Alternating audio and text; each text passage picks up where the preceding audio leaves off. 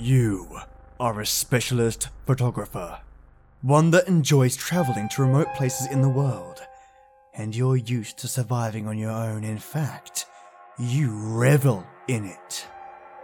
Being alone makes you happy. Being alone in the wilderness? Well, that gives you a sense of isolation that gets your blood pumping. Except, your latest assignment is by far ordinary. In fact, your latest assignment opens a chapter of mystery from a book that you wish had never been opened. Welcome, listeners, to your tale in the woods today, titled, I'm a photographer specializing in remote wilderness expeditions. I think this is my last job. By N.M. Writes. This story is worth turning off the lights and turning up the sound, till all you can hear is my voice.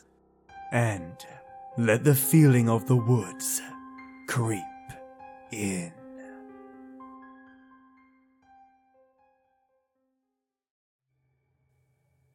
I don't like people much. Never have. My whole life I've gravitated to being alone. Outside. In nature. Told my kindergarten teacher I wanted to be an animal tracker. Kind of pictured it as a Steve Irwin thing. Back before Steve Irwin was a thing. Anyway, I'm getting off track. I get paid to do it now. All sorts of property owners want to know what type of animals exist out in the middle of nowhere. Usually because they want to build something and want to make sure they're not going to get into trouble for killing a bunch of endangered animals. I'll get dropped off somewhere with all the supplies I can carry. Trail cameras, sometimes even a small drone. If I'm lucky, I can get paid for a job and also get some photos that I can sell to a nature magazine. It's a pretty good gig, honestly, and it suits me well. This one was weird from the jump. Way outside my normal area, and they demanded absolute secrecy. I had to carry a sat phone they provided that was designed to only connect with them and no other communications gear. I put that thing through the ringer before I agreed to it, but it was a solid piece of gear. Also had to give them a chance to review old pictures before deciding which ones I can keep. Something about evidence of mineral deposits. Whatever. The pay was 5 times what I normally got. They were very clear I couldn't even tell anyone who hired me, which I guess doesn't matter now. Aspectu Corp. Who knows if that was real? I couldn't find anything when I googled them. But when you get paid 50% upfront in cash, being able to Google a company doesn't matter as much. I worked out my planned route with a lot of input from my client. I'd get flown by a helicopter to a clearing. I'd work my way up a game trail nearby, around a lake, leaving some trail cameras. Then I'd work my way north, along a river, until I reached another clearing where they would drop some additional food for me and take copies of my photos so far. Finally, I'd work my way back south to the original clearing, checking the trail cams along the way, and they would pick me up there. 3 weeks with a big check for the rest of the payment at the end. They were big on planning for emergencies too.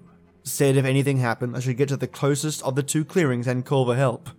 Whatever happens though, I wasn't to cross a stream to the south of the clearing I'd been dropped in. The stream, for whatever reason, was a boundary that I was not to pass under any circumstances.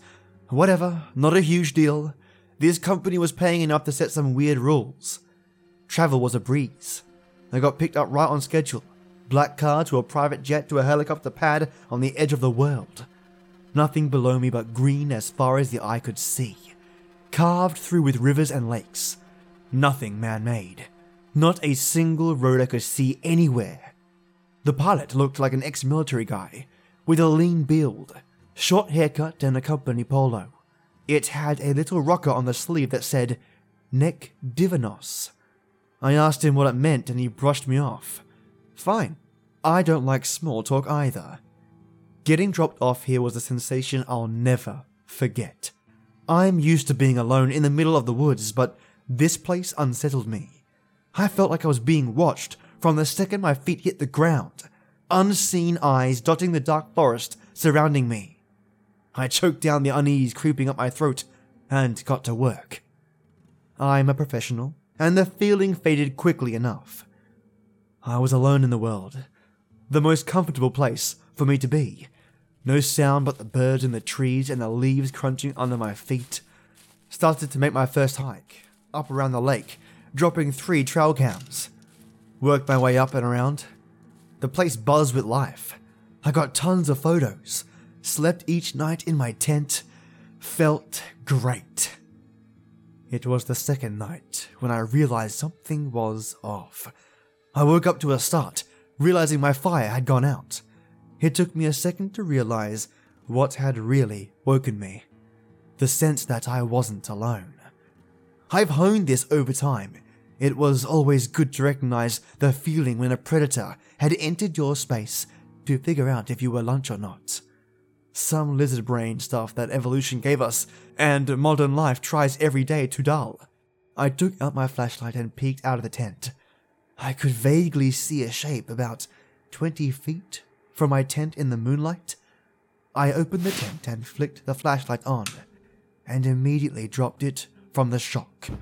The flashlight rolled off my foot, and I lunged for it, grabbing it and aiming it back at the woods that were now empty.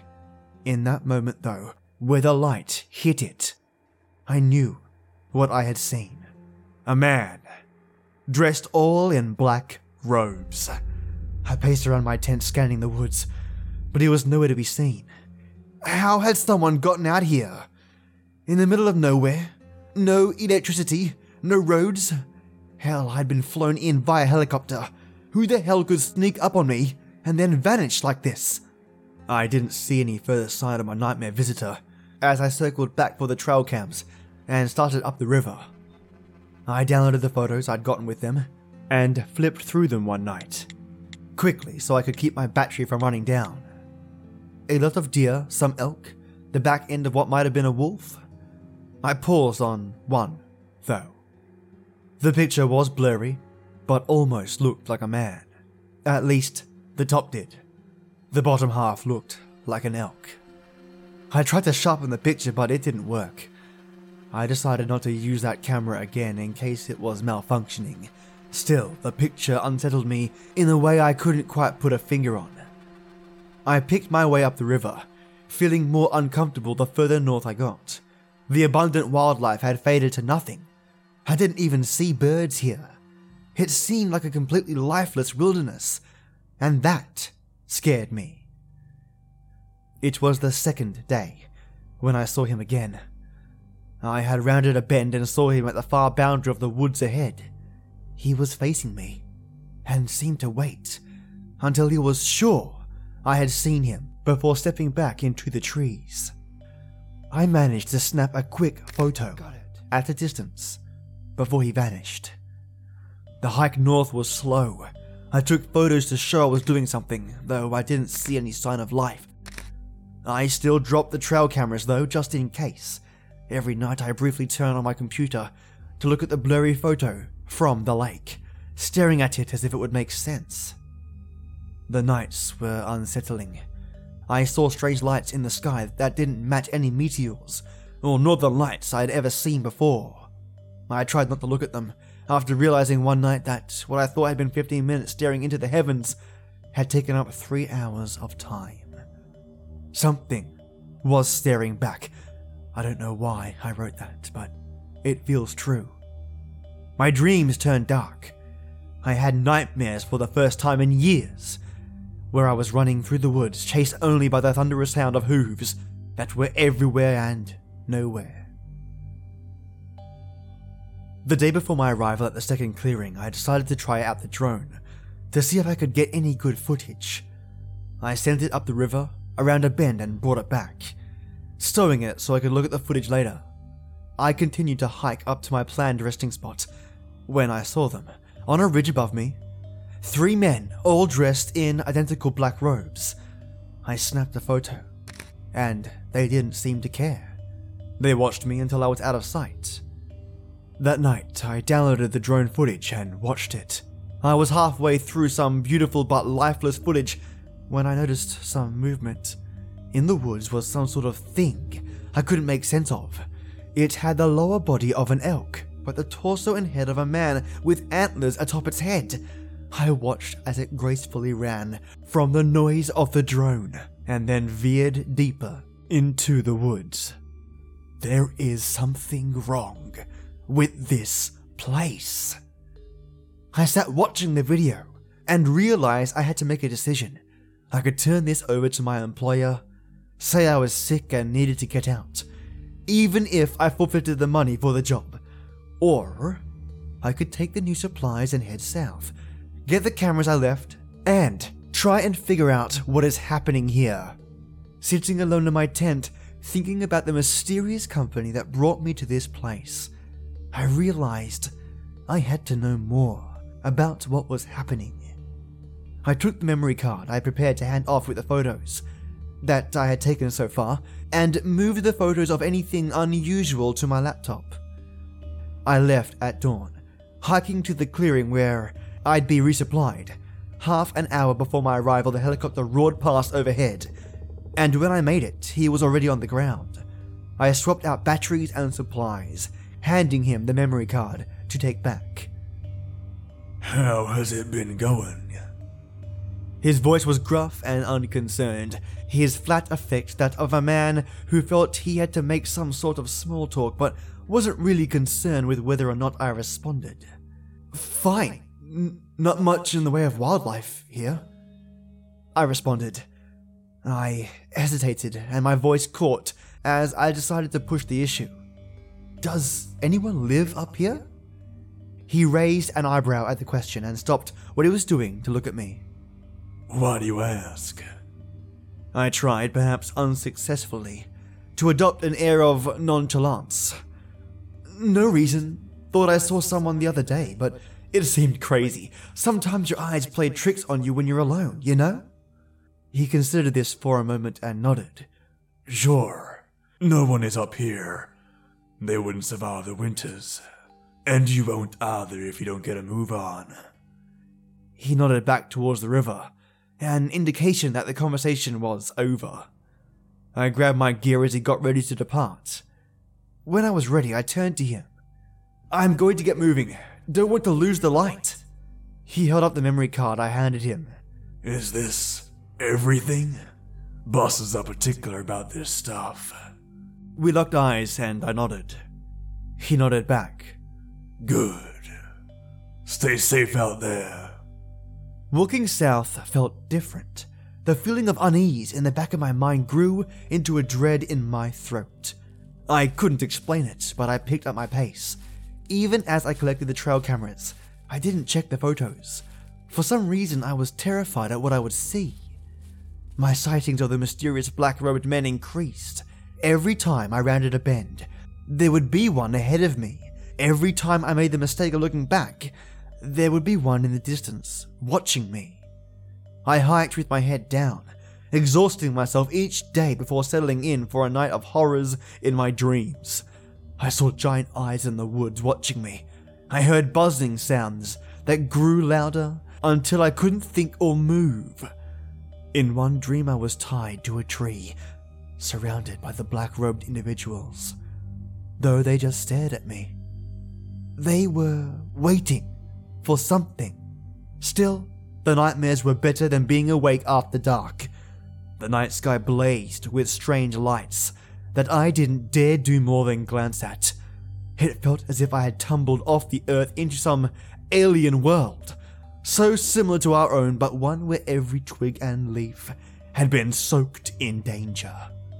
The night before I was set to leave, I finally looked through the trail cameras. I organized the photos by camera and then started clicking through. The progress was easier than I imagined. There was really no life to photograph along the river. What I did see were the strange creatures I glimpsed from the drone footage. There were a pack, a herd of them, and as I stared at the dates, I realized they had grown closer to me as I moved north of the river. They triggered the first camera 3 days after it was set up. but by the time they passed the last camera, they were arriving just hours after me. I paused, listened to the sounds of the night surrounding me, straining for a noise that would indicate I was not alone.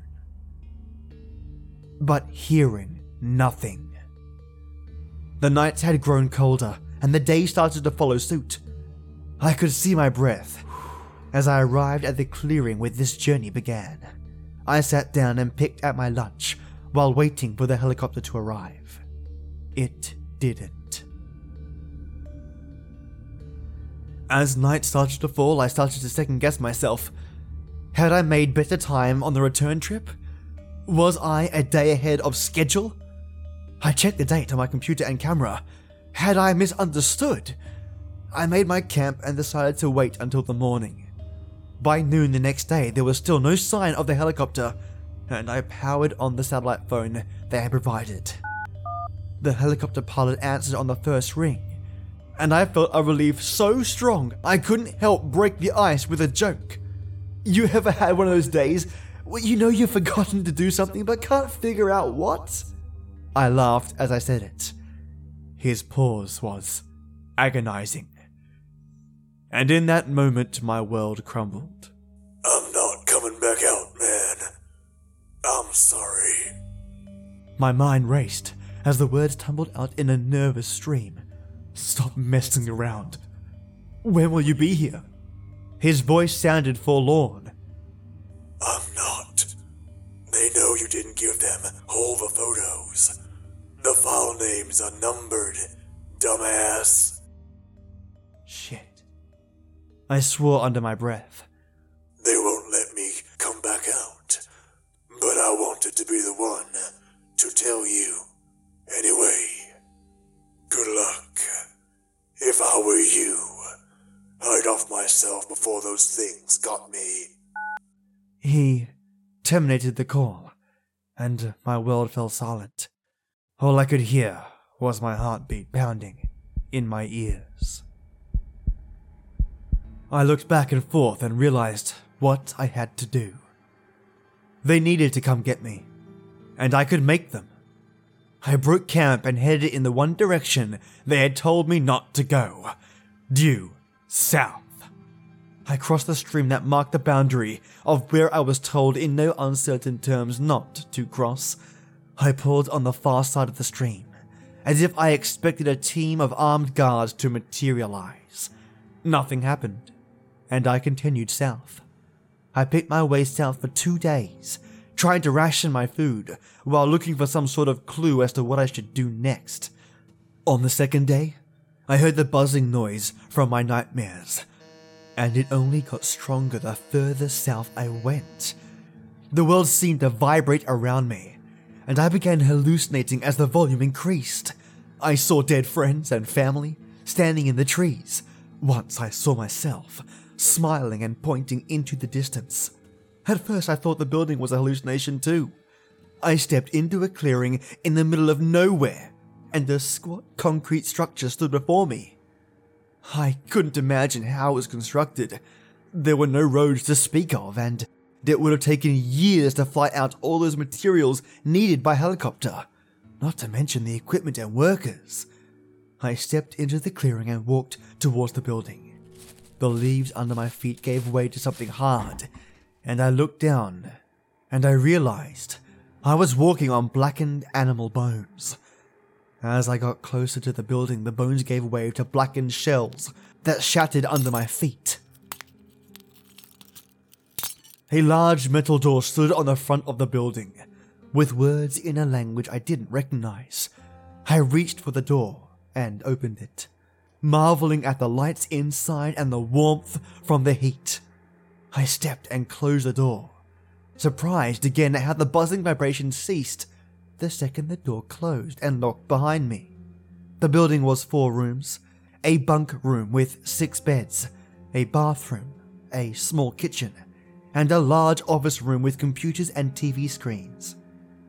The computers were all running some sort of program I couldn't stop, but I took a hot shower for the first time in weeks and washed my clothes in the sink before hanging them to dry.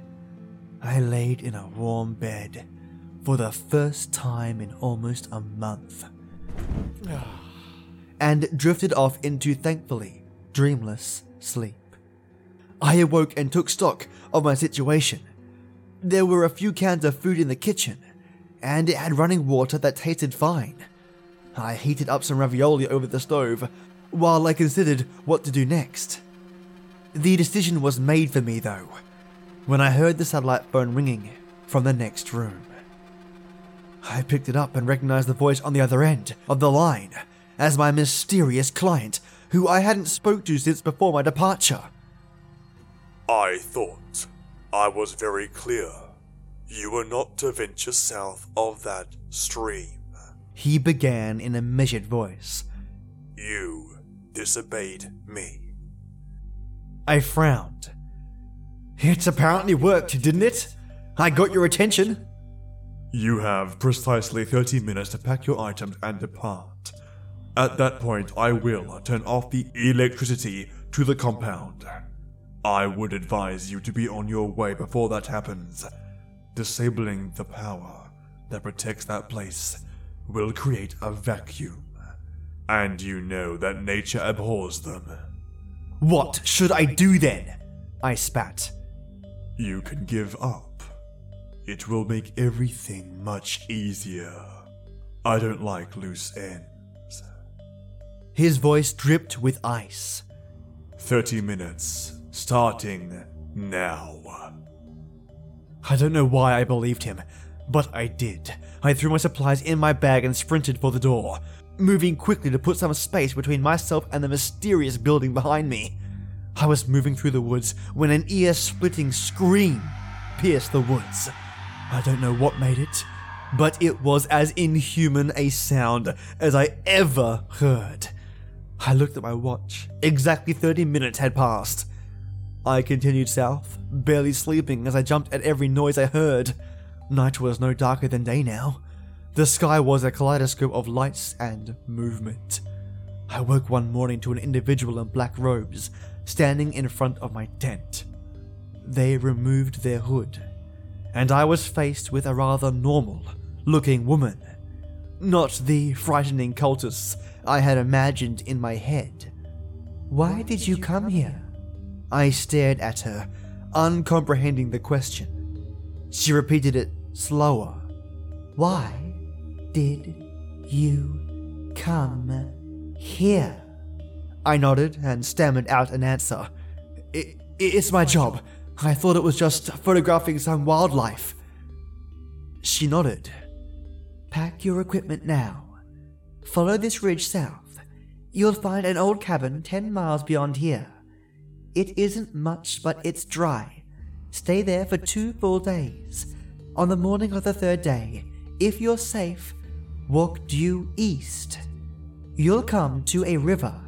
We'll have left a boat there. Take it south. It will be easy going. There's an encampment 3 or 4 days downstream." I nodded but was no less confused. "Who are you?" She smiled in a sad sort of way. "You have to leave now. I'm sorry they did this to you. You are nothing but bait for them. We'll try to throw it off your trail." I scrambled to break camp and move. It was right before dark when I arrived at the cabin. It was as advertised. The winters had been rough in it, but it was dry and removed me from the elements. Yesterday passed without incident, and as the sun started to set today, I let myself get my hopes up for the first time. Maybe I could get out of here. Maybe I would survive this. Dusk had settled across the area when I saw it, standing and staring at the cabin. It must have been 10 feet tall with the antlers on its head, but the man-elk creature stood motionless, watching me. I looked around and saw another, then another. They surrounded the cabin. That was hours ago. I've been struggling to type this since. They haven't moved once in that time, but they're waiting for something. I can hear the buzzing from my dreams again. And now, I realize that what I heard coming from that building was not the same sound. It was artificial and synthetic. This noise is alive. It feels like it is coming from the earth itself. Something is coming. I took apart the satellite phone the company gave me. I think I've managed to get a weak data connection on here. Might be enough to get this up on a text-only website. Tell people about what happened to me. They've moved now, but they're still here. I can see them in the distance. Odd shadows cast off their antlers. I hear something else too. Something unbelievably huge. It's here now. I can see it. It is...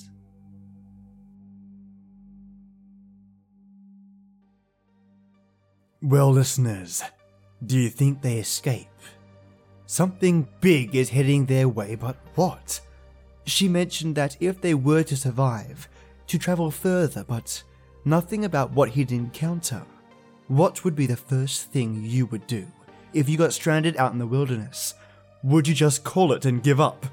Huddle into a ball and then rock till you drop? Would you keep traveling south? I mean, if you're dead, explore the wilderness whilst you can.